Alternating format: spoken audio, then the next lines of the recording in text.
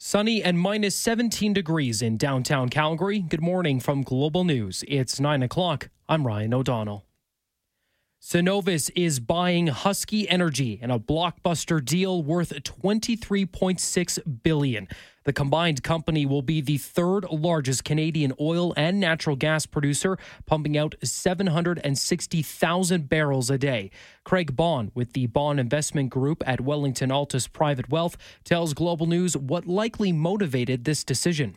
I think no question it's the low energy price environment we are in that's forcing these big companies to really look at how they can cut costs and continue to move forward in a very challenged environment. Officials say the transaction has been unanimously approved by the board of directors of both companies and is expected to close in the first quarter of next year. More news in a moment, but first, 770 CHQR helicopter traffic. That earlier collision southbound Deerfoot Trail and 96th Avenue is now clear and traffic has recovered through the area, and we are seeing light volume and dry road conditions all across the city. We do have some construction today at Glenmore Trail and 68th Street Southeast. This goes through the intersection, and this is bound to cause backups as roads get busier. Indigo and Chapters are ready to holiday. Get gifts you want before you need them. Shop online with same-day in-store pickup or visit any location. Visit indigo.ca. For the 770 CHQR traffic helicopter, I'm Taya Houston. Ontario has recorded more than 1,000 new cases of COVID-19 for the first time today. The province reported 1,042 new cases over the past 24 hours, along with 7 new deaths linked to the novel coronavirus. It's the first time since the province has recorded such a high daily case tally since the beginning of the global pandemic in March. BC Liberal leader Andrew Wilkinson is urging patience as the final provincial election results are confirmed. Though he admits it appears John Horgan's New Democrats are poised to form a majority government, Wilkinson refused to concede in his brief speech last night. Global's John Hua has more. This was obviously not the result that the BC Liberal Party was hoping for, and the only conversation moving forward is one of party renewal and how drastically they will have to rebuild to move on from this defeat. Now, stalling that conversation somewhat is leader Andrew Wilkinson. He did not concede defeat in his speech to the media, and he also did not answer questions from the media, knowing that many of those questions would be whether he should move forward as leader of the BC Liberal Party. He said that British Columbians deserve to wait and have every single vote counted. But make no mistake, those questions are going to continue to linger. They're going to continue to grow from within the party itself, and then it will be up to Andrew Wilkinson to finally answer whether he should be the leader moving forward if true renewal should happen in the BC Liberal Party. John Hua, Global News. The Alberta Serious Incident Response Team is investigating a death of a suspect who was being held at the Spy Hill Services Centre. Friday evening, police responded to reports of a man with an airsoft gun at the Marlborough C train station. Officers arrested him without incident and charged him with breach-related offences. Police say during a routine check at around 8 p.m., the man was seen eating his meal, but during the next check, he was found unresponsive. Police say despite significant life-saving efforts, he was pronounced dead at 8:40 p.m. ACERT is now investigating as it is standard practice when someone dies in custody. In a written statement to Global News, Calgary police say they have extensive systems and protocols in place to ensure the care of arrestees, but out of abundance of caution, they will review the incident to inform their procedures. Workers continue to repair northeastern homes damaged by the June hailstorm despite the freezing weather. According to the Insurance Bureau of Canada, the June 13th storm caused at least $1.2 billion in insured damages. Homeowner Pamela Fisher says she endured the worst of the storm and the first winter blast of the year, but she knows there is more to come. And we're told to be patient, but how do you be patient when you have no windows and your wood is exposed on your home and your roof is leaking? It's hard. Councillor George Chahal says he's also worried residents won't be able to pay their heating bills. Global News Sky Tracker weather. Sunny today with a high of -3. The wind chill at -25 this morning. Mainly cloudy tomorrow with a high of +1. It's -17 at 9:05. Breaking news when it happens. Our next scheduled update at 9:30. I'm Ryan O'Donnell.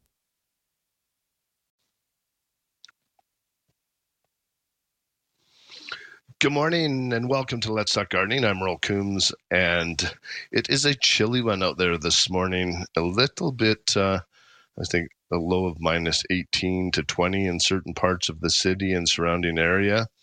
Nice thing is we had the good snowfall before, so it's covered a lot of our plants, protecting them before they've gone totally dormant.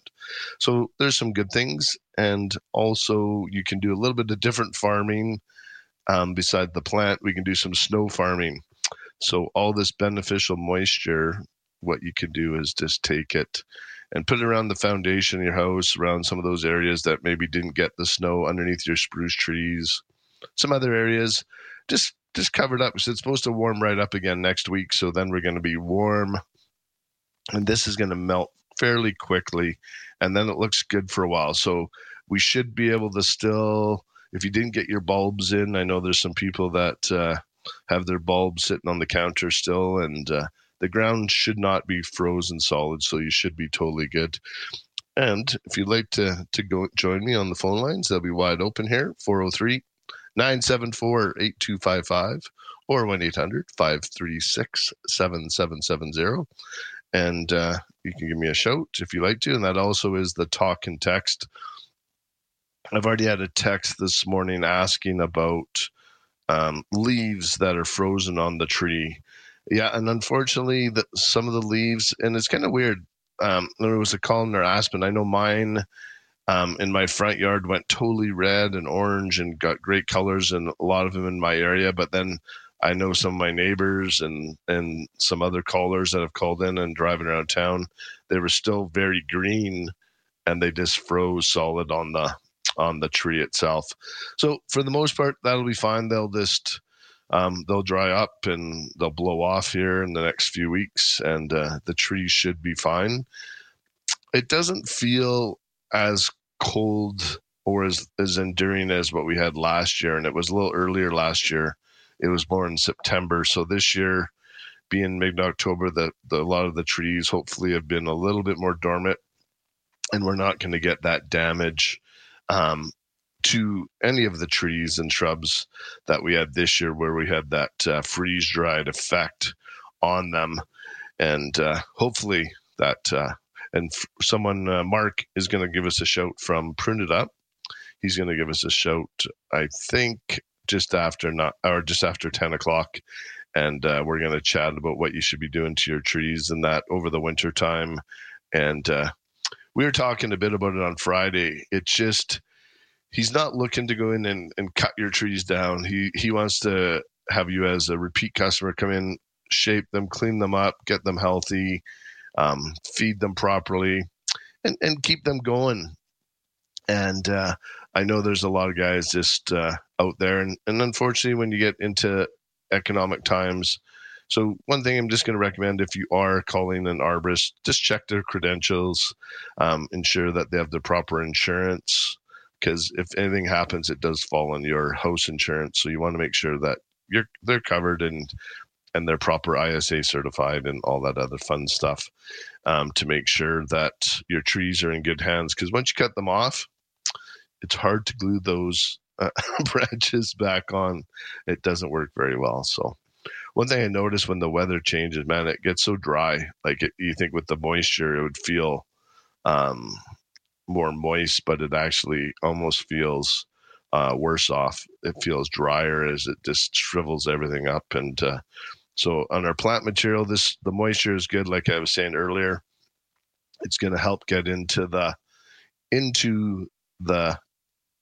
roots and get that moisture built up. So when it warms up again there for that week or so, if you haven't watered much, you can continue to water one more time after all this melts. And like I said, it looks like it's going to go on for a couple of weeks. I know our landscape crew are going to be happy, as we have a few projects that we're going to try and get finished up here. And I don't have any. Hey, Liam, is there any calls on the line yet? I'll just ask him real quick. Okay, do you want to put Eleanor on? Perfect. Good morning, Eleanor. Yes, good morning, Merle. Thank you for taking my call. I have a quick question about, we have a laurel leaf willow, and we've battled with it every spring. it gets black aphids, and we spray it before it buds out with dormant oil. And then midsummer, we've been using the Pure Green spray. Yeah, Pure Spray Green, yeah. Yes, and then about a week before the snow came, I noticed that it was covered in the aphids again. Is there anything else that we should be doing, or is there a different chemical? Not really. No, it's sort of, and they do like it. Unfortunately, that means you have nice, healthy growth, but it's a little bit rare to see them come in that late into the season. But one good thing with the laurel leaf willow, if you ensure that you're feeding it, watering it well, it can sustain what they're doing to it. Like they're not going to suck all the moisture out of it. They love willows because they have so much moisture in them, and that's sort of, if that makes sense, like there's a lot there for them. So when they go into them and start eating, there's lots there. It's like the Las Vegas buffet for them, right? It's just sort of boom. So like just before the snow fell, I could have shook on the tree, and the aphids would have fallen all over me. It was just covered with them. Oh, really? Huh. Mm-hmm. That's, like I said, that is a little bit unusual. And again, when you do the treatments, you need to do it. Like if you do it on Tuesday, you got to do it again in about 5 days, and then again in about 5 days, because they're born pregnant pretty much. So you got to break the cycle. So it's typically 3 applications in a row to break it. Well, I haven't been doing that, so maybe that's something. So so that will definitely help, because like I said, when they're hatch, they're pregnant, like, and they're spitting out more already. So. So we should still use the dormant oil again in the spring before I'm not a huge fan of the dormant oil. It just, if you got to be so careful with it, if you have it on too late and if you don't rinse it off, sometimes you can do more harm than good. I just like the Pure Spray Green myself. I just, once it comes out, the Pure Spray Green does the same thing as the dormant oil, but it doesn't need to be rinsed off, and you're not going to cause any harm with it. So it's it's more of an all-purpose, and it also will look after the scale, which does affect the laurel leaf willow, unfortunately. So. Okay. Well, maybe we'll try a different course of action this coming year then. Yeah, you just need to, and that's what it is. It's just, it's breaking the cycle. You have to do it 3 times in a row to really, to get at it. And then sure, you're feeding it. The laurel leaf willow is a heavy feeder. And so the deep root injections as they get bigger, and that really helps a lot getting it going. So, because I know I was really surprised, Mark, like we hadn't done it before. He brought it into our printed up division. He runs it, and I'm like, it's got to be good, because I'm used to just regular fertilizing. And then he did my laurel leaf willow that I have in the backyard, and there's just we have it in a good spot to block out one of the houses in our neighbor, and it's just amazing how much it just like 2-3 feet this year, and I'm just like, holy, like it gave it some nice growth and just nice and thick and healthy. So, and that's deep root. Yeah, deep root fertilizer. And when is the best time to do that? We typically do it in the spring, and then we do again in the fall. Sort of, it's a twice a year application. So, and you can book it through the Printed Up guys and get in line, and Mark will have you put in the queue to get it done next spring. Perfect. Thank you very much. All right. Have a great day. Thanks, Eleanor. Bye now. You too. Bye-bye. And I got a couple texts here. What do I got here? Those look like hawthorns. It says, "Good morning, Merle. This tree appears to grow wild in our acreage. Do you know what they are? Thanks, Devin." It's definitely a hawthorn of some sort, but it's weird. It has the berries. So that's sort of what I'm thinking. I'm going to take a little closer look at it, and it's gorgeous looking tree. I'm not sure if it's hey, Devin, can you just reply and just let me know how large those are, how big the tree, if you can take a picture of the actual tree, I'd love to be able to see a little bit more of the structure, and then I can help you. And then I got another question here. It says, "Is Pure Spray Green safe to use on cannabis? The wife grew some outdoors this year, and it was full of bugs." Absolutely. It just, when you get to the bud stage, you don't want to use really anything, as that's the stuff you're going to be smoking. or doing whatever you do with it. So, but you can definitely use the Pure Spray Green. It's been used in the wine industry for like 20, 30 years, the cut rose industry, and it's a commercial product that just came into the retail market a few years ago. So yeah, you can definitely use it on your cannabis. You're good to go. All right, I'm going to take a break, and when we get back, we'll do some phone calls and some text. You're listening to Let's Talk Gardening on 770 CHQR.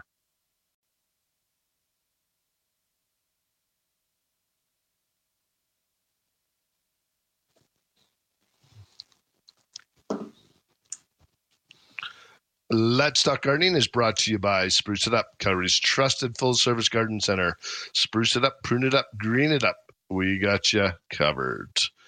And it is an interesting time at the garden centers. I know most of them are going around, and we're starting to set up our Christmas displays. I know, and we do get flack sometimes about the Remembrance Day thing, but it would be very hard for the garden centers to wait that long. For one thing, we're competing against the box stores who have their stuff out early. But to do the great displays that you'll see when you come down to the garden centers, you'll see some Christmas done just a little bit better and a lot of thought and care. I know Suzanne has lost a lot of sleep over the last few weeks thinking about her Christmas displays, and she does a magnificent job leading that team of our merchandising and getting the Christmas and all the seasonal stuff set up and looking so good. And Chris from the Tree Lot, she goes from the Tree Lot, and then she's doing all our great outdoor arrangements. And what we've done is we got some live trees this year where we're doing gnomes out of the Weeping Norway spruce. So this way, when you buy them and you have them, you can plant them in the springtime. As long as you keep them moist and not totally in full sun, heated, dried out, they should be fine. And it's a tree that you'll be able to plant rather than just the boughs and the things and that you end up just throwing away. So we're hoping that these will survive the winter, and then you can plant them. But they look awesome. I know Chris has been busy sewing a bunch of gnome hats and all different things, so they look pretty awesome. So pretty happy with what I'm starting to see in the garden center, and we've expanded our garden and our Christmas area by double it, just because of COVID as well, just to create more space, more social distancing when you are shopping. And I know I talked about trying to do a market. It just, with what's going on and with AHS, we couldn't put it together. We'd need, and that's sort of why Spruce Meadows in the city has shut it down. And it's too hard to try and do it. And so we're just going to stick with our Christmas, but we've expanded our Christmas line. And I know Zoe and I, we've been ordering some other stuff and trying to get things. So we're going to have a great selection and a lot of different stuff. We dealt with a new company out of Holland. And so really, really looking forward to seeing all that stuff. It's a little bit more of a lot of the classic type Christmas stuff. So looking forward to that. And I'm going to get back to a little bit of gardening. So Devin, that is a hawthorn. I sort of looked a little closer. And it's if they're growing wild, I'm not too sure. They do self-pollinate. They do seed. So there could be someone that has some close by and they've seeded themselves. But yeah, you got some hawthorns growing there. So they look pretty good. And here we got a text. Good morning. I have a rose bush to put to bed yet. How do I do this? It's on the west facing wall right up against the house. Depending on what kind of rose is it, if it's a tea rose, typically you should get one of those, either a wax covered cardboard box or those covering, those styrofoam cover boxes that they have for roses, or put some wire around it and pile leaves all around it. For the hardy shrub roses, it's just more or less mounding up mulch. And like I was saying before, using our Green It Up soil enhancer or sea soil, something like that, just as a great mulch for your soil. And then it's there first thing in the spring to work into your soil. I don't cut back any of my roses in the fall. I always wait till spring to see if there's any deadwood, and then I even it up at that time, because that way if the winter's going to kill any of it, I'd rather have the big branches on there that it does it to that. Then I can even it up in the spring, and then it just takes off. And it's always amazing. I have a topiared quick fire hydrangea. I thought for sure when it came out in the spring, it had these little twigs and started spitting out its little branches, its little green things. And then it's just amazing. Within 2 or 3 weeks, it just filled right out and it does its thing. So I even me being in the business, I think about it, and you get sort of set back sometimes in the early spring. You kind of we look at our stuff after it's been sitting for the last 6 months over winter, and then it comes back, and then you get a little bit disheartened. But it's amazing what it can do here in our great Alberta gardening area. So you'll be good to go. All right, and here I got another text here. It says, good morning. I sent this text last weekend about my rose plant. It was almost killed last winter, but came back with some dead branches. Should it be cut back before the weather gets even colder? If any of the branches are dead, damaged, or disease, I would definitely cut it back. But other than that, it looks good. Like it's a nice big, it looks like it came back quite nicely. So it looks like a Teresa Bugnet or something like that. So you could just mulch that over. It looks like it's in a bed of grass, so you might want to get a little bit of mulch around that, get rid of the grass right around it, and make a little bit more of a bark mulch bed is sort of what I would say is around it. That would definitely help. But other than that, yeah, you could even it up to the bottom of the fence. Because it's about, well, the fence is 3 to 4 feet, so it's above the fence. So yeah, it looks good. I wouldn't do a whole lot to that. And here I got another text. It says, good morning, Merle. I was away for a couple of weeks. When we got the snow and cold weather, I still have beets and carrots and onions in the garden. Are they still able to be salvaged? Absolutely. From what I hear, this should make them nice and sweet. And so I would just wait till this warms up over the next couple of days. So maybe next Wednesday or Thursday, go out and do your harvest and let us know how those turned out. Because from what I understand, that coldness will just sweeten them right up, and you should be good to go on that. So let us know how that goes. And the phone lines are wide open. You can give me a shout, 403-974-8255 or 1-800-563-7770. I think I said 536 last time, but it's 563. If you'd like to give me a shout, and we'll be good to go. A little slower on the phone lines compared to last week, man. It was crazy. So here we are. We got Gordy and Airdrie. What and where is the property that you worked for 12 years and described in the Great Ideas segment? It was a private estate just south of Calgary. I was very fortunate to work out there, and actually I'm helping redo the garden now as it was done a number of years ago, and it's kind of aged and maybe got neglected a little bit, but working with a gentleman by the name of Dwayne Passy, and he's working really hard at getting it back up to snuff. And so we're redesigning, doing some things, and getting the plant material set for next year. But yeah, it's just west of Spruce It Up and a little bit south. So kind of a neat little project I worked on. We did some solar heated caves and all kinds of fun stuff. So you don't always get to do those kind of things in this area, but it was kind of weird. I had a premonition when I was young, and I'm not a psychic, or a little psycho sometimes, but I'm not a psychic. But I did have that thought of working on a private estate. And I kept thinking to myself, well, where is there a private estate in Calgary? Well, there just isn't any. But actually, I'm just looking at the clock. My things popped off my iPad.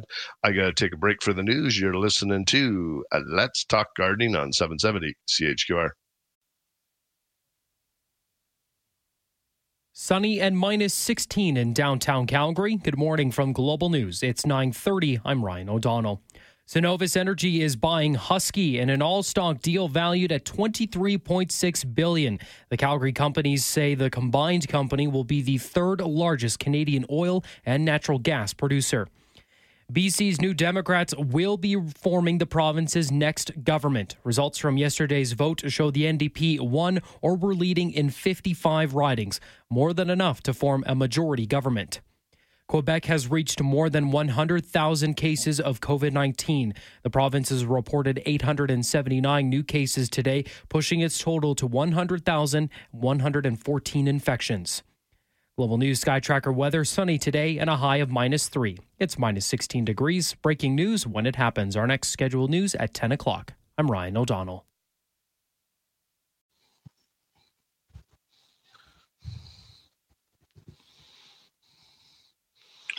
Welcome back to Let's Talk Gardening. I'm Earl Coombs, and I'm going to go to the phone line. We're going to pull up Mark from Prune It Up. Good morning, Mark. Good morning, Merle. How's it going? Good.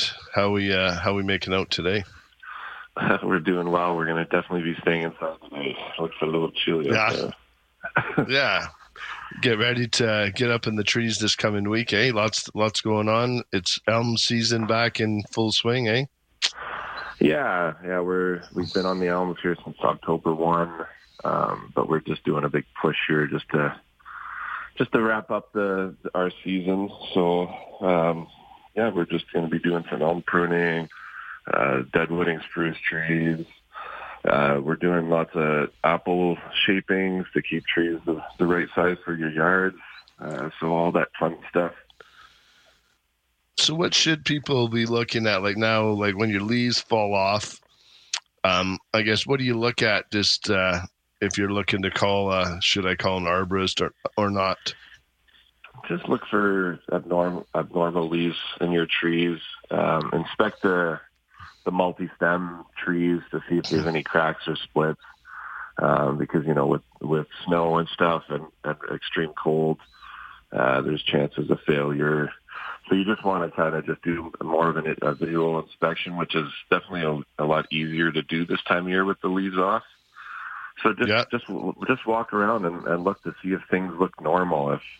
If they don't, then make the phone call. It's just as easy just to pick up the phone and say, hey, I don't think this is looking normal. Can you come and take a look? And we have no issues doing that.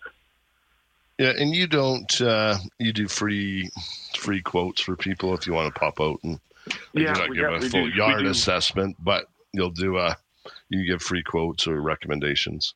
Yeah, free estimates. If you do want us to go through and name all your types of trees and how to do proper care, we do offer the health assessments and tree risk assessments as well. But there is a fee for that because we definitely spend a lot more time with you and we do a write-up after. So it's a lot more thorough. But, if you know 100%, okay, I want these few trees pruned, while you're there, can you just give us, a few pointers on this? We have absolutely no issues doing that. Nice. And what, going into the fall after this season, what was the most, would we see the most of this past season, like this desiccation damage or winter damage from last September? Or so we saw a ton of trees that didn't leaf out because of the freeze drying, and we were telling people just to be a bit patient with that because I think a lot of these are going to bounce back, and that's why we're really recommending to do the deep root feeding. Not to make the trees grow bigger, but it's just to boost the health and get them to turn around. If anything's going to force them to push leaves out next spring, it's going to be the deep root injection. And we really, really try to promote that because not only does it do the feeding, it also does it breaks up soil compaction, which is huge, right? So people could be watering, but if your soil's compacted, it's just going to leach out quickly. So it's not hitting those fine root hairs, and there isn't really any benefit to doing this overwatering if there's that compaction. Okay. What trees can't you prune in the winter? Like Is there any ones that we shouldn't be touching at all, or? We're going to be staying away from birches and maples. They like to be pruned in full leaf. So other than that, I mean, we're going to be going on everything from shaping our trees and deadwooding, getting clearance from houses, which will be easy to notice this time of year. And that's what you see a lot of, isn't it? Like, especially in some of the newer areas when the trees are about 10 years old now, when they're just planted too close to the houses, or even some of the big old areas, right? Like, it's just, I know you came in and removed a tree on one of the projects we're starting with our landscape division, where we ended up taking out a spruce tree and we're going to have to take out a mugo. But it's amazing on a lot like that, you didn't even really notice that it's gone, right? It's just, there were so many trees in there that it's going to just look healthier once it gets able to grow properly anyways. Yeah, sometimes you just have to make that space. All your trees need their own growing space. So sometimes it's just a matter of, taking out ones that aren't thriving and kind of sacrifice one for the others. But then you can always, once you have that clean slate and have those out, then you can always look at replanting and putting in something that's more appropriate, right? Mm-hmm. And I've had a couple calls, just people asking about the leaves still on the trees. And from what I understand, most time it's going to be fine. That's not going to hurt it. It just, they didn't drop in time, and unfortunately, but it is what it is. And I don't think it's a big harm to any trees, is it?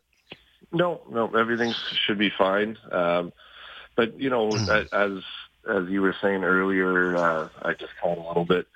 Take advantage of what we're getting, like the snow. Sometimes it doesn't feel the greatest to look outside and see all of it, but you can use it to your advantage. Do the snow farming. When we do get to the nicer temperatures, if your hose is still out in the yard and it's not too froze, try to do some deep watering a little bit, and then just kind of get the trees all prepped for a spring next year. It's a long winter. It's like I said, we kind of in this now for, you got November, December, January, February, March, April, they start leafing out a bit, and then May. So like you said, we got a good 6-7 months of this kind of thing. So as they say, get used to it. All right. Well, thanks. It is. And I know you and the team are nice and busy right now, which is great. So, but I'll let you go. Thanks for calling in today, Mark, and thanks for the insight on the trees there this morning. And if you look to get any tree work done, give Mark and the crew at Prune It Up a call, and they'd be happy to help you out. Thanks, all right, thanks, Mark. No problem. All right, take care. All right, we're going to take a break for a few commercials, a couple other things, and when we get back, if you'd like to give me a shout, there is some lines open, 403-974-8255. or 1-800-563-7770. You're listening to Let's Talk Gardening on 770 CHQR.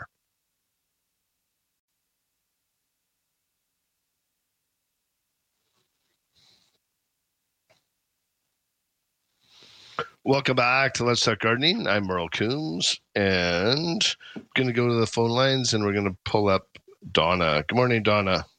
Good morning, Merle. How can I help you? Well, my question today is regarding I have 2 cannas, and they're very, the roots are huge, and I couldn't get all the soil off of it when I took them out of the pots, and one of them was just dried. I don't know what to do, if I should wet them and try and get the soil off, or No, I would just leave the soil on. It's better that way. Okay. And then what you need to do is then just let it dry with the soil on. Okay. And then to stick them in a cool, dark place over the winter, and then pull them up about March or something like that, and plant them. Yeah, I know. It's amazing how big it gets, isn't it? Sorry? Yeah, it's amazing how big those bulbs get over the summer, though. Like how much growth you get in the ground.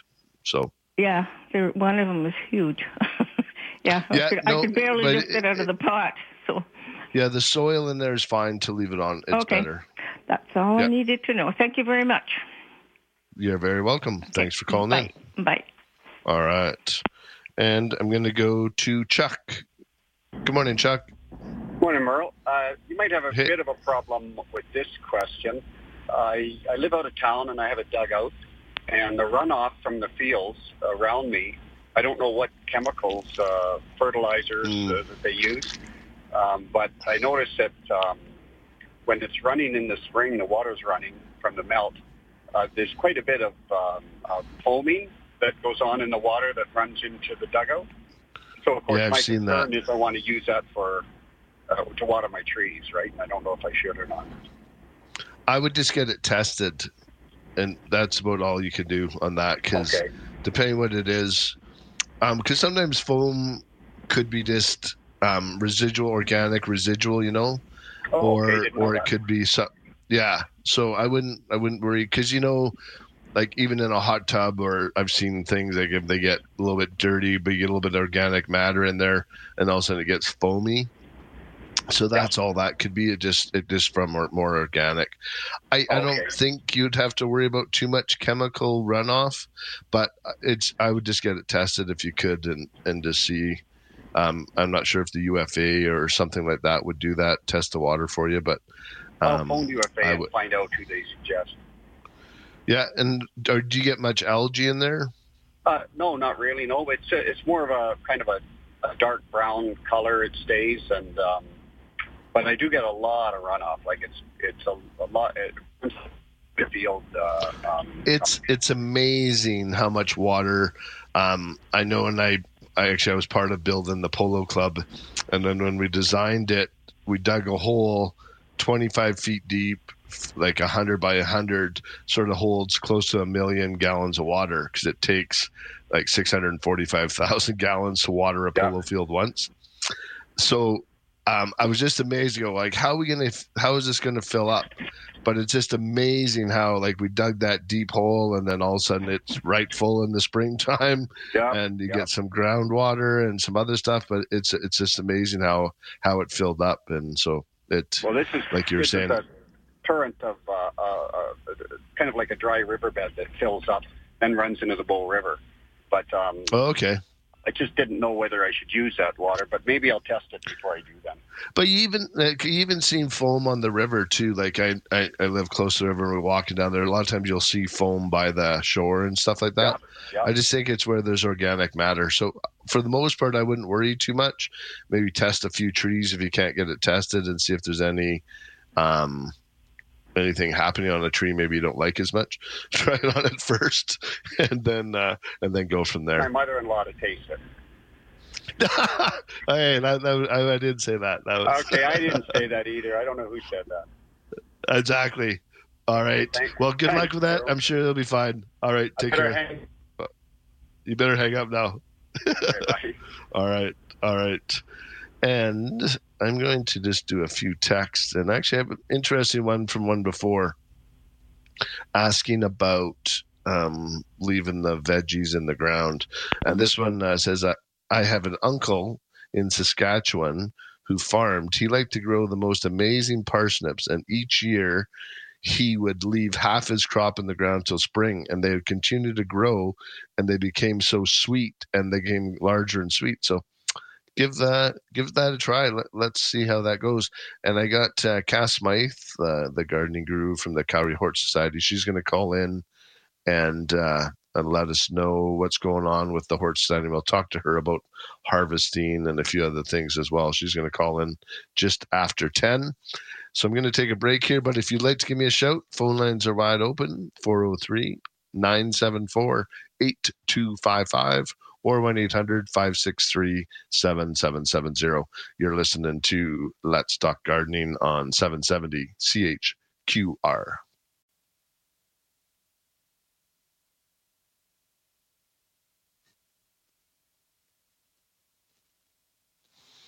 Welcome back to Let's Talk Gardening. I'm Earl Coombs, and I got a text from this young lady. She has a gorgeous greenhouse and looking out how to finally get rid of spider mites. I have a large heated greenhouse with over 200 plants inside, and I use end all to spray on a few of my favorite plants, but I've found that they're in big pots and I have to bring them out every year, and my wisteria gets it every year. Here's a picture of my greenhouse. It looks gorgeous, and she has these great big dracaenas, and bring them back inside for the winter to keep them going. Again, I would look at doing Pure Spray Green on them. It does work really quite well. And she's also asked about doing a fumigate. If it's not connected to your house and you can fumigate, I've used that in cases. And right now, like coming into winter, it's a good time to do it if you do want to. You can get the smoke bombs and just make sure you set it up. It depends on the size of the room. Looks like probably one would be enough to do that whole area. It does get in there, but just make sure you're careful, seal it up nice, and go from there. Other than that, like I said, I've pretty good luck with the Pure Spray Green on it. And it'll work with any funguses or anything you have. But it looks like you mainly have lots of big dracaenas, and you have them put up like that and kind of tied up. I think to bring them in. I would just, if you have access to a fumigator and it's not attached to your house, you can definitely do that. Other than that, I would just stick with the Pure Spray Green. Again, not a fan of the End-All as much, as you do have to rinse it off. And I like the Pure Spray Green as it'll cover, and it looks after scale and a few other things, especially if you're bringing plants inside and out. Yeah, you have a great little setup there. So nice work on that. And right now, I think I got time to do one call before the break. We're going to go to Lynn. Good morning, Lynn. Good morning. It's Mim. Oh, sorry, Mim. Yes. I have a black eye Susie that I wasn't able to cut back in time. And now what do I do? Just leave it till spring? Is it the perennial one? Uh-huh. Yep. Actually, I like to leave all my perennials till spring anyways. Oh. I don't cut back really anything. I let Mother Nature just do its thing, let it fall upon itself, and then that way it protects itself, and then all the energy that's in the leaves go back into the root system. Mm-hmm. And then just next spring, when you start seeing green come out from underneath, that's when I cut it back. Okay. And I have two other trees. I have a crabapple tree that still has leaves, and I gotta get it better shaped. So I better have an arborist come and do that. I guess. Yeah, give Mark a shout. He'd be more than happy to come out and give that a look. And I have a lilac bush that's overgrown too. Well, those are two of his specialties, so you can get both of them done. And lilacs, and this is the time when you do look at thinning those out, or if they need to get rejuvenated, or when or should they be cut back? Though, what time of the year?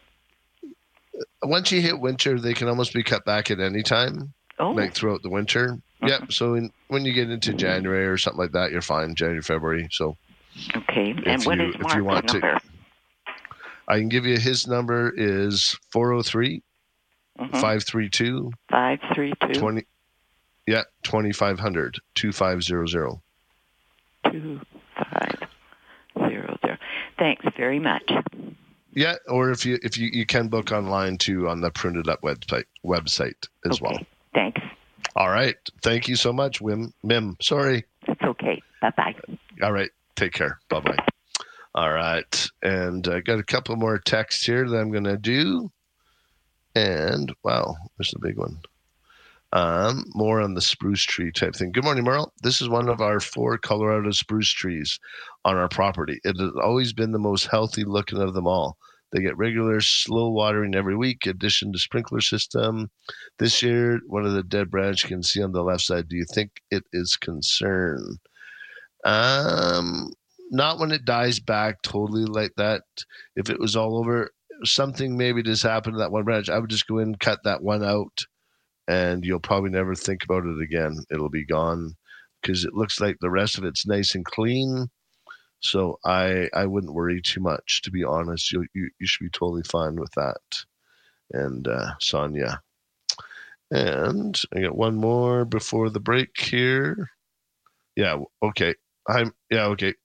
Whitish flowers. So it is a snowbird hawthorn is what you have, Devin. And he was calling in about those hawthorns early. They're mature about 15 to 20. Yep. So you have snowbird hawthorn, and that's great. They're growing wild out in your place. That's phenomenal. All right, I'm going to take a break for the news. You're listening to Let's Talk Gardening on 770 CHQR.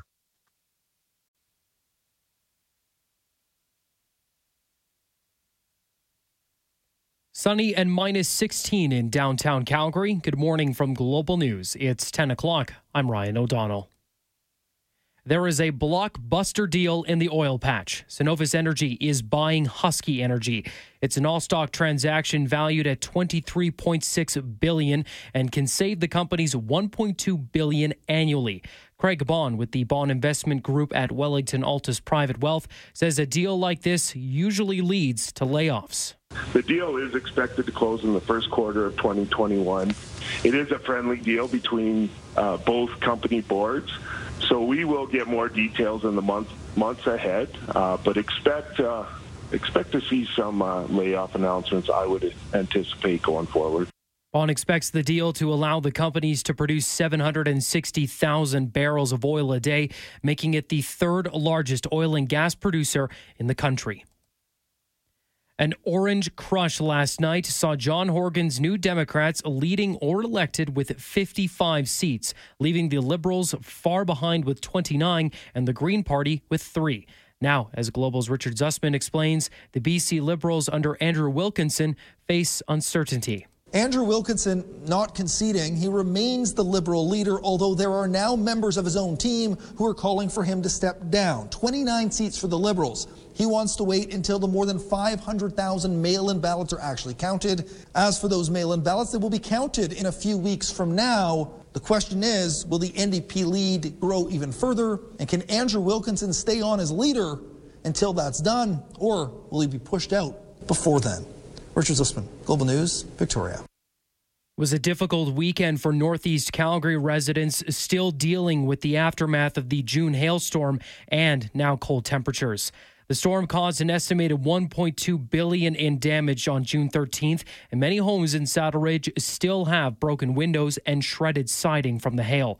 Area Councillor George Shahal says in addition to this, he worries about how some are going to pay their heating bills. This is a desperate situation. I have serious concerns about how many of these homeowners will get through the winter without having further damage to their homes and the high energy costs that they will face.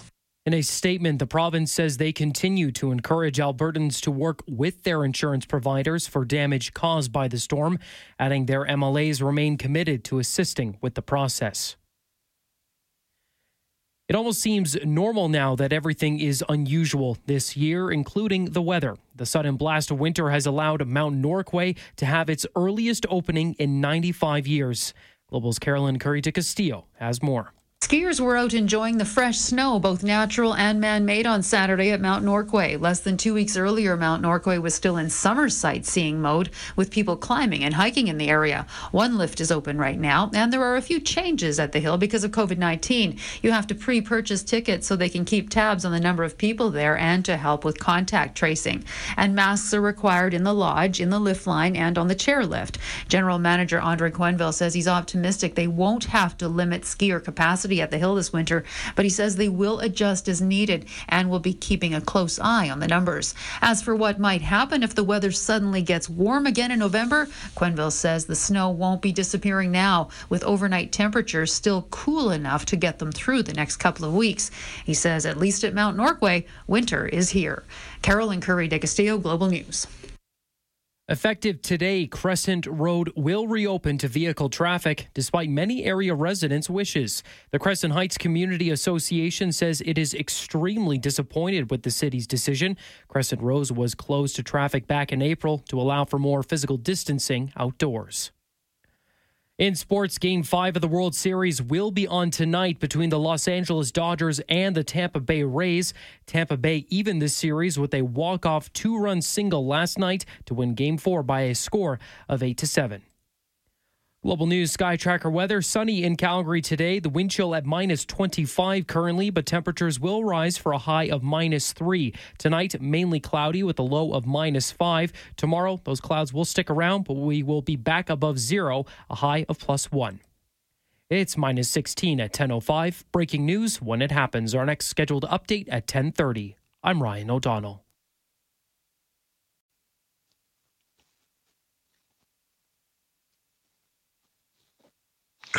Welcome back to Let's Talk Gardening. I'm Earl Coombs, and I'm going to be joined by Kath Smythe. But if you'd like to join us or have any questions for Kath or myself, you can call in at 403-974-8255 or 1-800-563-7770. And right now, I'm going to pull Kath Smythe up on the line. Good morning, Kath. Good morning, Merle. How are you doing? I'm pretty good. The sun is shining. It's beautiful. Yes. There's a little bit of snow, eh? Yeah, just a little bit. I heard on the radio that this happened back in the last time it was so bad in October was 1991. And that's the year I came back to Canada. That was the year I got married. I seem to recall. So actually we had a big hailstorm that year too, just like this year. It was actually on the day I got married on September 7th. Ouch. Ouch. Yeah. I'm surprised she didn't run. Well, she's endured. Exactly. That's for sure. That's for sure. So we get a lot of questions right now, Kath, about harvesting, what to do with your, like, people want to bring tomatoes in and hang them upside down or hang their geraniums upside down. And I don't know why everyone wants to hang everything upside down. I'm not sure why, but I'm not sure either, but it does work. I mean, okay. So why do you hang a tomato upside down? Because as the green dies, it pushes some of the sugar into the tomatoes, and it just makes them that much sweeter. And that's one of the reasons. And it also holds them in place, and you don't get the rotting. Like if you pull them all and put them in a box and you just leave them sitting side by side, they tend to rot really quickly. But if you just hang them upside down on their stems, they stay fresher and they last longer. Okay. And so what about geraniums? I know, like, I have a text here. I'll read it real quick. Okay. It says, good morning, Merle. Just before the snow came, I brought in 2 geraniums that I want to keep over the winter. Would you just go over what I need to do to keep them in good health for spring planting? I do have 2 shelving units with grow lights, and one has a plastic greenhouse effect. Which would be more preferable, or either? Thank you. Have a wonderful day. Valerie. So, and I've seen a lot of people keep them as houseplants. Yes, so have I. And that seems to work really quite well. Well, my sister gave her geraniums to her cleaning lady, and the next year Chani brought a picture of these geraniums, and they were 6 feet tall. Well, they were taller than her because she's 5'1" or 2. She brought pictures, and she overwintered them, but she nurtured them and pinched them and turned them to the light all the time. But I mean, I overwinter mine. I cut them back, and I put them. This year, I'm going to try some without any light, and I'm going to take the soil off the roots, and I'm going to put them in a box, because I used to do that all the time. Then I started keeping a few under my grow lights, and they regrow. But you've got to stay on top of them, because sometimes they get a little leggy, and in their own native environment, they are practically an evergreen. So, in all intents and purposes, they live year-round, so you could probably keep them. But the trick is to keep them not overwatered. They like it a bit on the dry side, especially in indoors. You're going to find that they'll dry out a bit because of the central heating, but they do just fine if they're cut back, and that means you take lots of cuttings. Yeah, no. So if someone wants to, and so for Valerie, she has actually one of the neat varieties that has one of the leaves are almost all really dark pigment, and just a little thin. Yeah, just a little thin green line around the outside. Yes. So, Valerie, what I would do with those ones that you have, I would take them and transplant them into like an 8 or a 10-inch pot, separately, and just treat them like a house plant and let them grow like they like a clay pot in a good, well-drained soil. Just don't use the soil from outside. Like, get a good potting mix. Yes. And enjoy them for the summer, and especially the ones with the fancy leaves that you got. I would take some cuttings from those when you get into like February, March. You can start taking cuttings when you get some new growth, and then go from there. But if you do want to do it, Kathy, if you want to put them out downstairs, what's that? And I've never done that. So what's that procedure? Well, that procedure is to literally prune them back but you've got to leave at least 6 to 8 inches of stem. And then you just clean all the soil off as much as you can. You don't wash the soil off. And then I've done one of two things. I have an old clothes drying rack that I dry herbs on. So I take a clothes peg and I'll hang them upside down in the middle of the rack. Or I just take a cardboard box and I lay them from one end to the other end, and I go back and forth and pack a small cardboard box and keep them in a cool spot, and just make sure that they don't get too cold downstairs. Sometimes down near the floor and not near your furnace, you will find they get a little dry. But the other trick is in the area, try to keep some humidity of some sort, even if it's just a bottle or a jar or a bowl of water, just for the extra added humidity, because our houses do get very dry in the winter months. And then when you bring them up, sorry, when you bring them upstairs, you want to make sure that you bring them up and you give them some new fresh soil, and you give them some fertilizer. And I like a half strength 15-30-15 or something like that, and I will fertilize them when I first get them upstairs and watered. And remember, a dry plant doesn't take up fertilizer, so you've got to give it a good drink. And it will start to redevelop leaves, and it will start to grow like crazy. And I usually do that about the end of February and bring them up.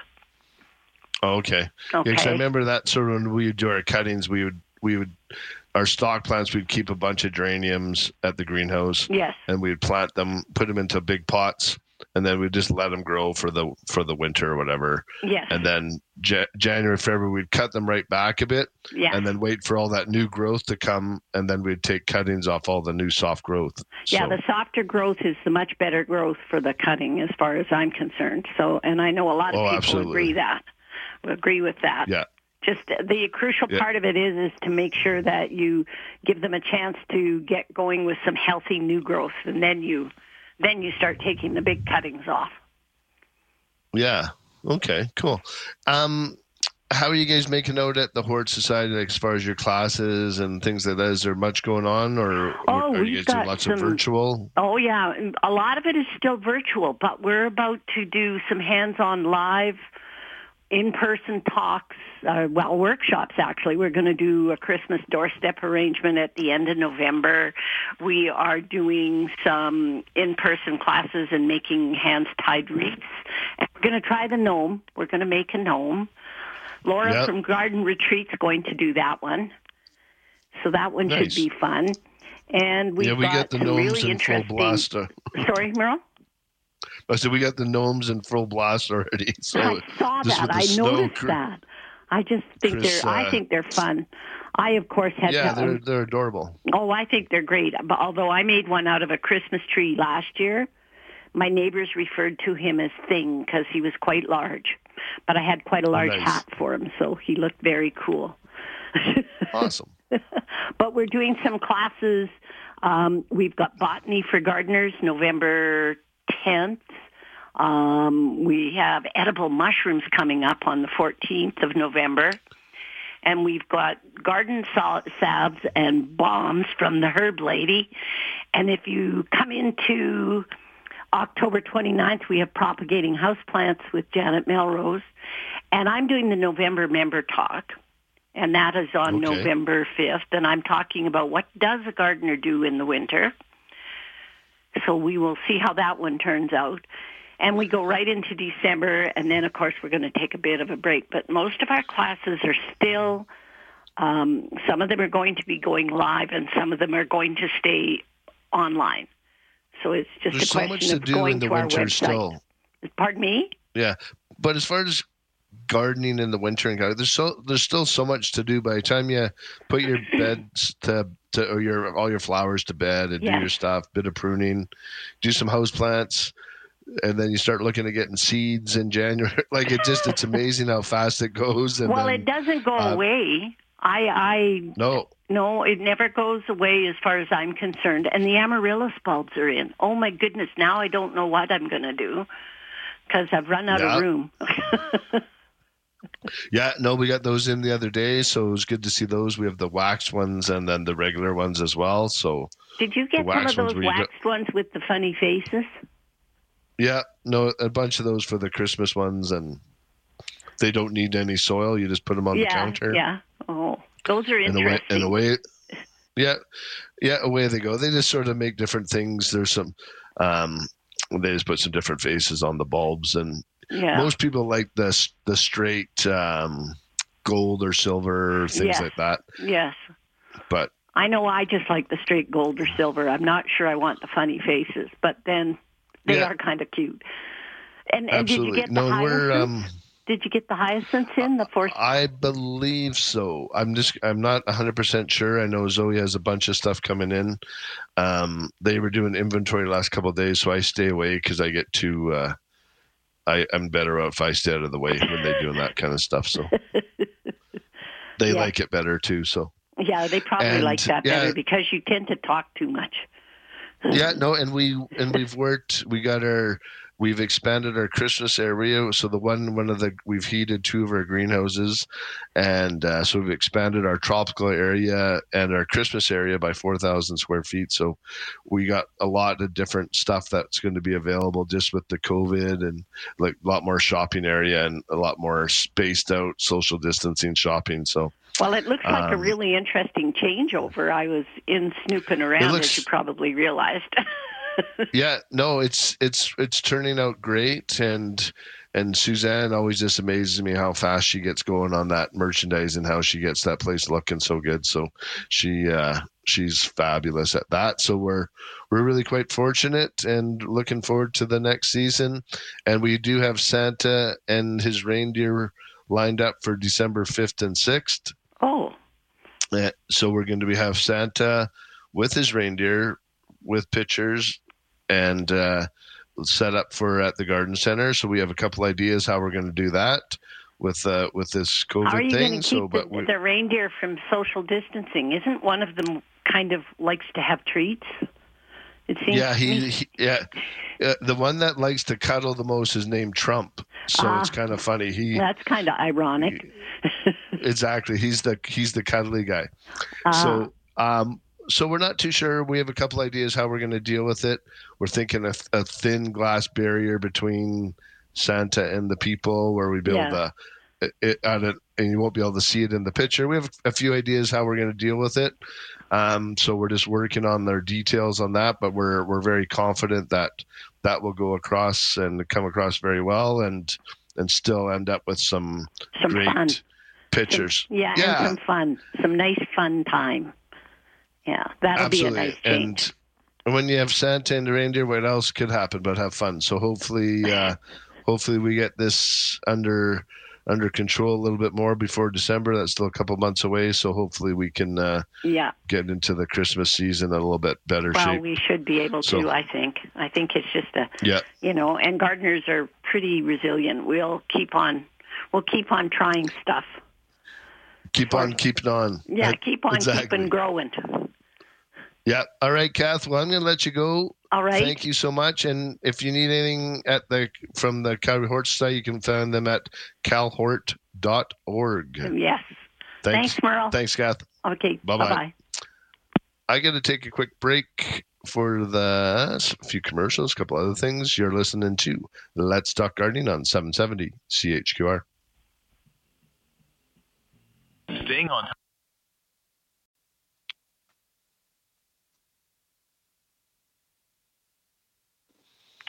And Let's Talk Gardening is brought to you by Spruce It Up, Calgary's trusted full-service garden center. Spruce it up, green it up, prune it up. We got you covered. And what we're going to do, I got a text here. I got one from Mark. he's growing a fig tree up on the balcony and has a bunch of figs on it. And it really depends on what variety it is, Mark.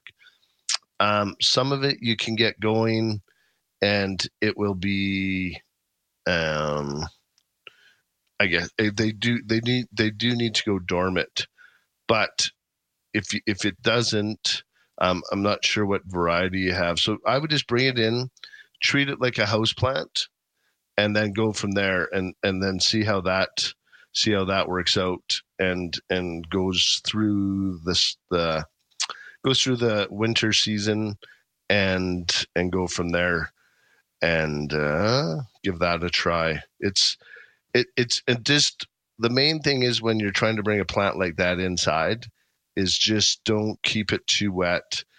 Keep it in full sun though, and just watch for spider mites and a couple other things. They seem to love the fig trees. So give that a try. And but enjoy those figs. They look some decent ones on there. So just keep it going and let us know how that keeps working out for you. And right now I'm going to go to the phone lines and I'm going to see if Lou is still there. Good morning, Lou. Hi, good morning, Merle. Hi, how can I help you? I have a question about a calla lily that someone has given me. It was about 8 inches tall. I've had it for 2 years in the house, and I've been watering it. It's now about 3 feet tall, lots of leaves, but it's never bloomed. Oh, wow. Yeah, and so I don't know if I should. I want it to bloom, so do I let it go? How much light? It's in a south window. Okay, so it's getting a fair bit of light. And have you fed it at all? A wee bit. I thought that might help promote the blooms. But I would. Yeah, so what you need to is probably feed it with 15-30-15. Okay. You need a high middle number of the phosphate to get them going. They're actually fairly heavy feeders. Okay. So to get them to bloom and run them a little bit drier, like let them dry out in between waterings. Really good. I do that. Now, I think I read somewhere online that you're supposed to let them sort of go dormant, kind of like a tulip bulb, and then that forces the buds. Is that true or not? Definitely with some. If you want to do that, then you let it shut right down, let it die back, and then sort of leave it for 6, 8 weeks, 12 weeks in a cool, dark place. And then bring it back up and then regrow it again from there. Yeah, okay. So what would your suggestion be? Like I'm kind of a little scared to let it go dormant because it's growing so nice. If it's still looking really nice, I would try to get it to bloom because some of the varieties are sort of the houseplant ones, and they will bloom again for you. So maybe give it a try for the next couple months. Give it some of that 15-30-15 and get a high middle number. Okay. Well, and see if you get anything. Sorry, this one was actually taken from a garden in Vancouver, so I know it wasn't a house plant there. It was just outside. Oh, okay. Year round. Yep. And so I know it has bloomed before. Okay, if it's supposed to be outside, then I would probably try the dormant route then. Okay. Like, so just let it start dying back. And I know sometimes it's hard to do, especially even when you have a really nice amaryllis or things like that. Yeah, exactly. But so just let it die back. All the energy will go back into the bulb. Okay. And then just put it in the coolest, darkest place you have in your house or unheated garage. But it can't get below -5, -10. I've got a basement that's unfinished, so probably down there is good. Okay, that's perfect. Yeah, put it in a cool, dark place. Leave it for 6 to 12 weeks, something like that. Okay. And pull it back up. Okay, and, but just leave it in the soil plant it up and go from there. Yeah, absolutely. Yeah. Yep. Okay, thanks so much. All right, you're welcome. Okay, bye-bye. Let us know how that goes. Thank you. I will. Bye-bye. Okay, thank you. All right. And actually, I'm right at the end of the thing here. I got to take a break for the news. You're listening to Let's Talk Gardening on 770 CHQR. Choices.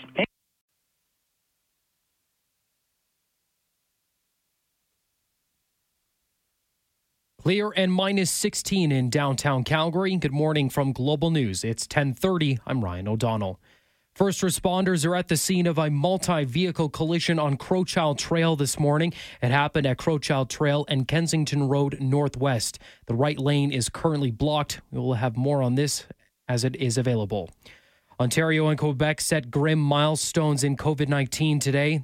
Quebec reached more than 100,000 cases, and for the first time, Ontario reported more than 1,000 cases in a single day. The Alberta Serious Incident Response Team is investigating the death of a suspect being held at the Spy Hill Centre. Police say during a routine check around 8 p.m., a suspect was seen eating his meal, but during the next check, he was found unresponsive. Global News Sky Tracker weather, sunny today and a high of -3. It's -16. Breaking news when it happens. Our next scheduled news at 11 o'clock. I'm Ryan O'Donnell.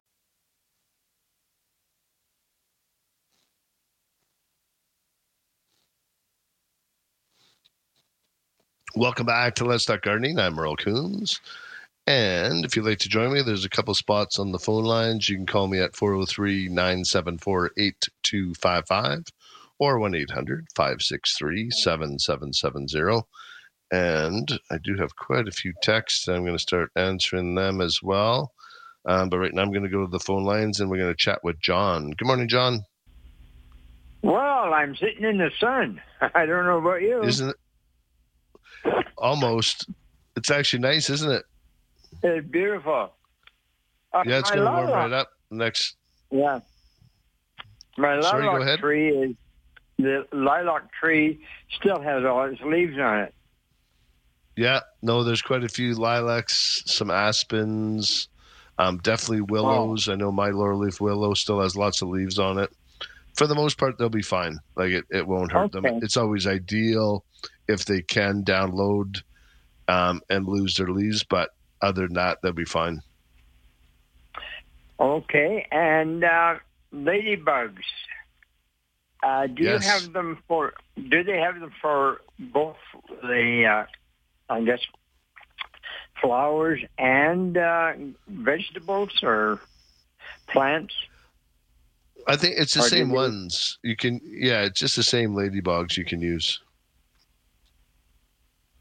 I don't think they care where they're eating aphids, if they're eating aphids on veggies or flowers. So. Okay, and you had mentioned there is some that just sit, and other ones that kind of land and fly away. Yeah, and that's when we bring them in. We make sure there's a couple of varieties, and we bring the ones that will stay until the food is gone, and then they hang around for a bit. But typically, even most of the ladybugs, they come in, they do their thing. If there's nothing left, they will move on because they got to keep looking for food, right? Oh, okay. But some are flyers. Like I know there's some suppliers out there that just sell ladybugs and they don't really specify.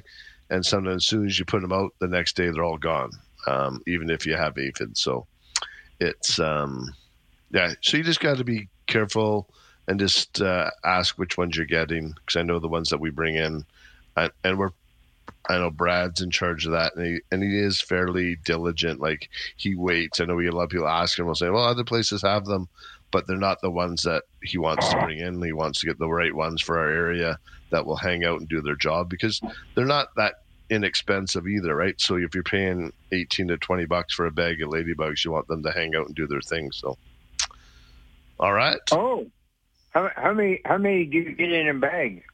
I think a couple hundred. Oh, okay. Just it's a bag full. How much per ladybug? Per bug? Yeah, I'm not sure per bug, but you get a bag full of them, so you're good to go. And right. I still say that all mushrooms are edible.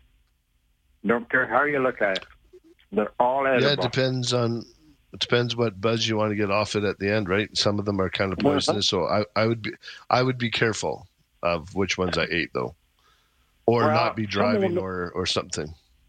Yeah, but some of them are only once. We'll leave that with they're edible. Yeah, you eat it only once, and then you're not. Exactly. Well, that's what people ask me, if those berries.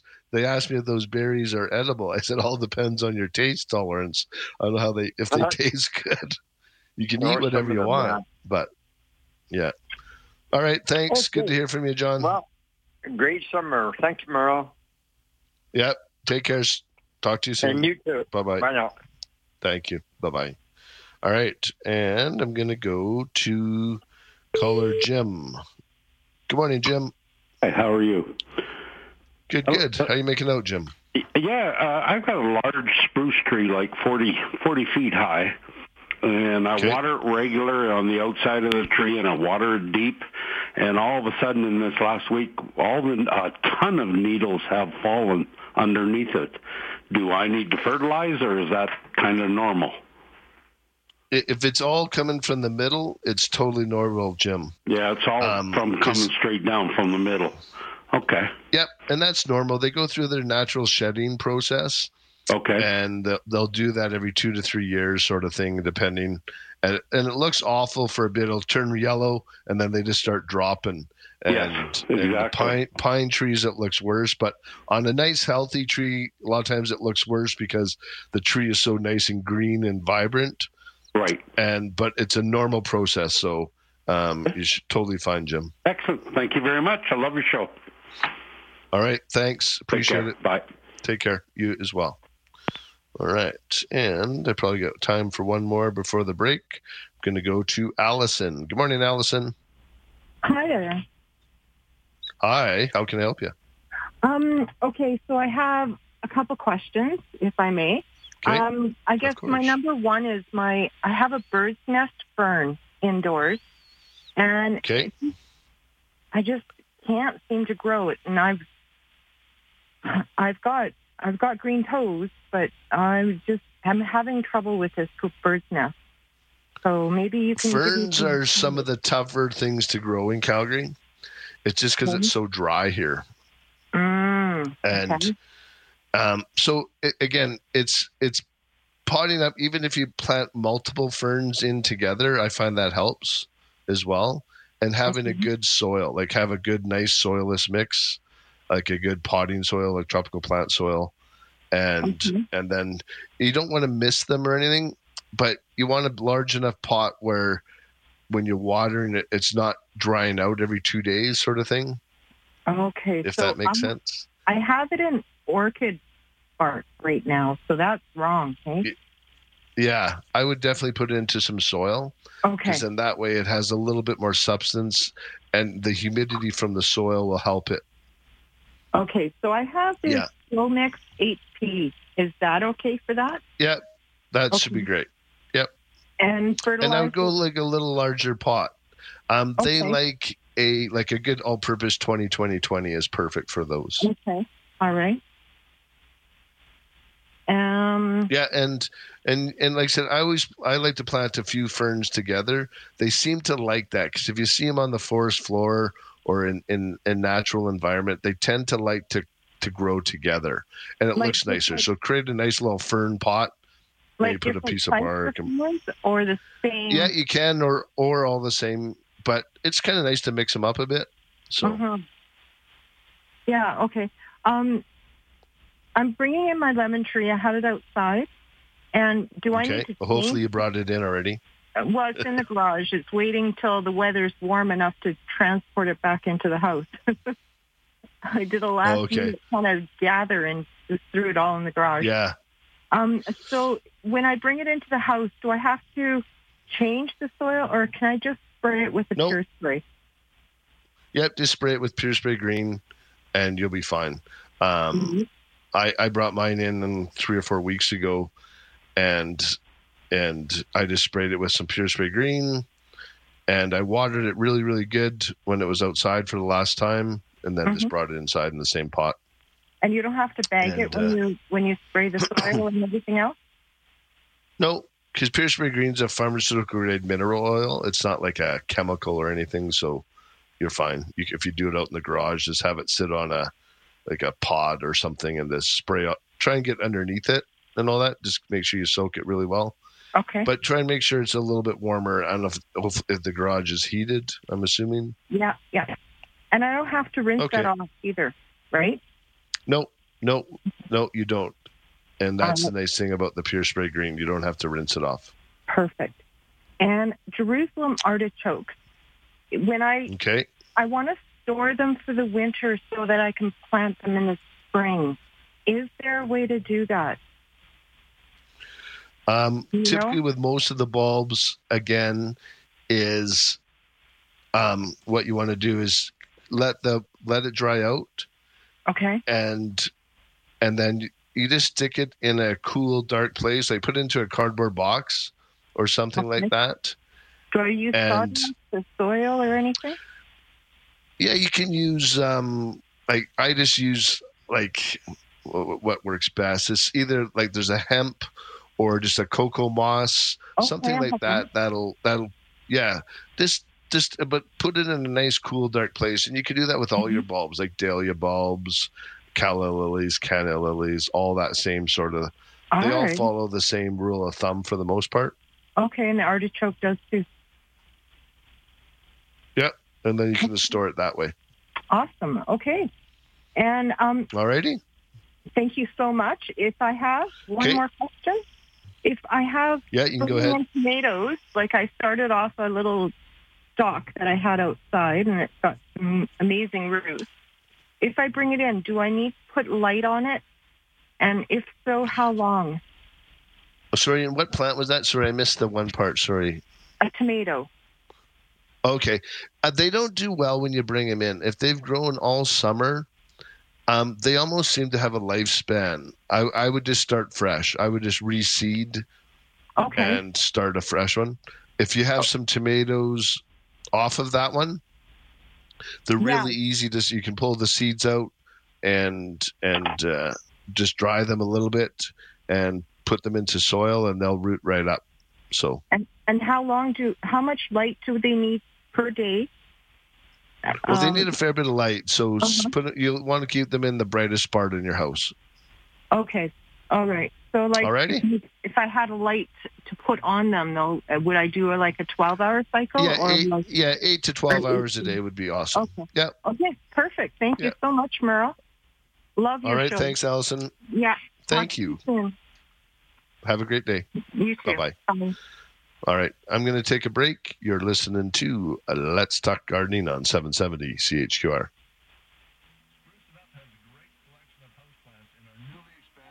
Area. Good morning. Welcome back to Let's Talk Gardening. I'm Earl Coombs, and I got a couple of texts I'm going to read here quickly. I planted some tulip bulbs in a container, but I'm not 100% sure on how to care for it over the winter. I can't leave it outside, right? Actually, they do need to stay outside.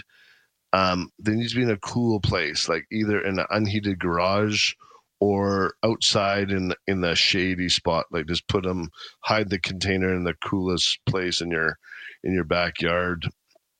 That way it stays frozen and doesn't thaw out in between. So you don't want to leave it out on the deck in the full sun. It'll dry out and won't do very well.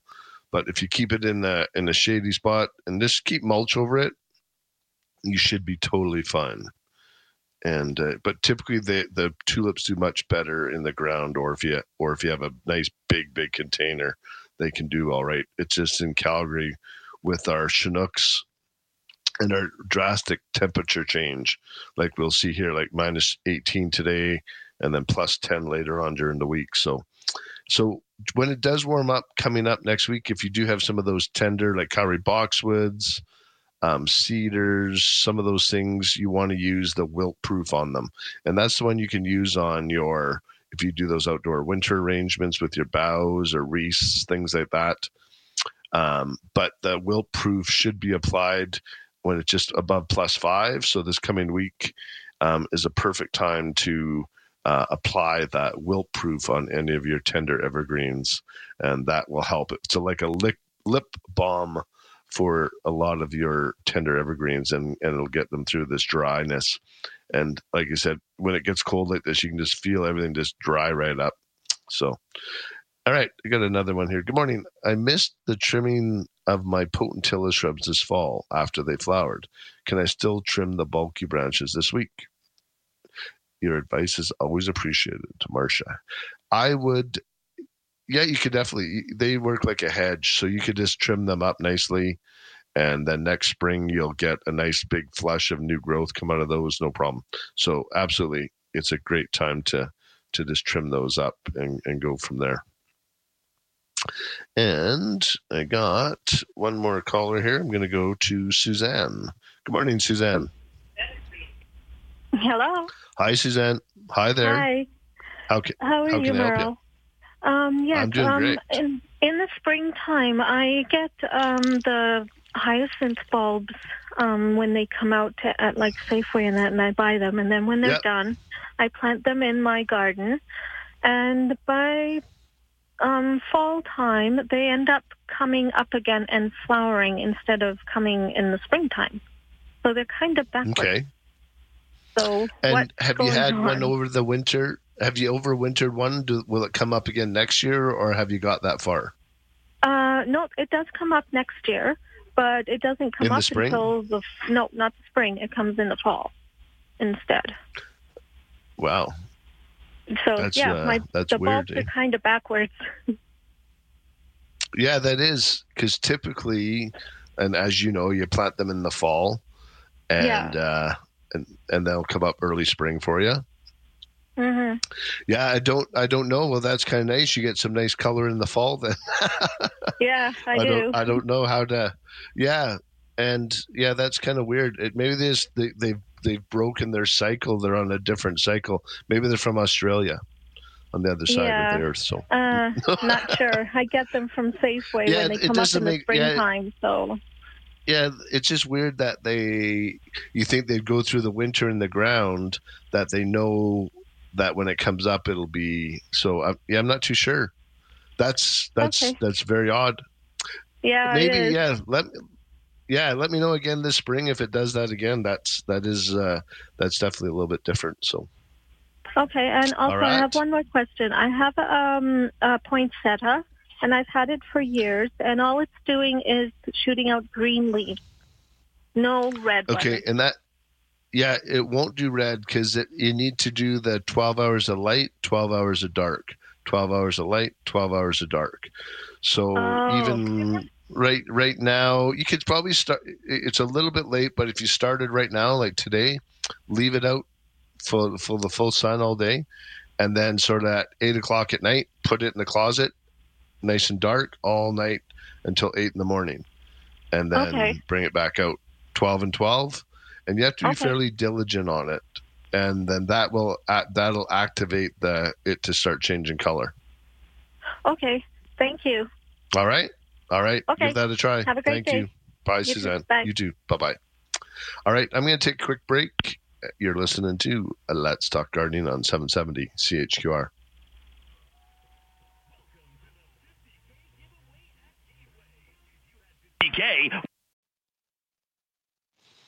Welcome back to Let's Talk Gardening. I'm Merle Coombs, and I'm just going to go to a few texts, as I don't believe there's any callers on the line, so I'm just going to do a couple more texts here to finish off the show.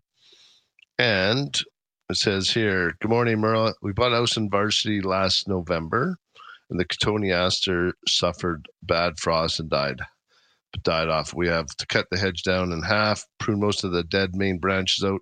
Some regeneration over this year. Hedge still looks parched. I would just take that hedge right down to the ground and just do a full rejuvenation, and then give it a really good feeding and do a good cleanup. It probably has a lot of the scale that's been decimating a lot of the older neighborhoods in Calgary.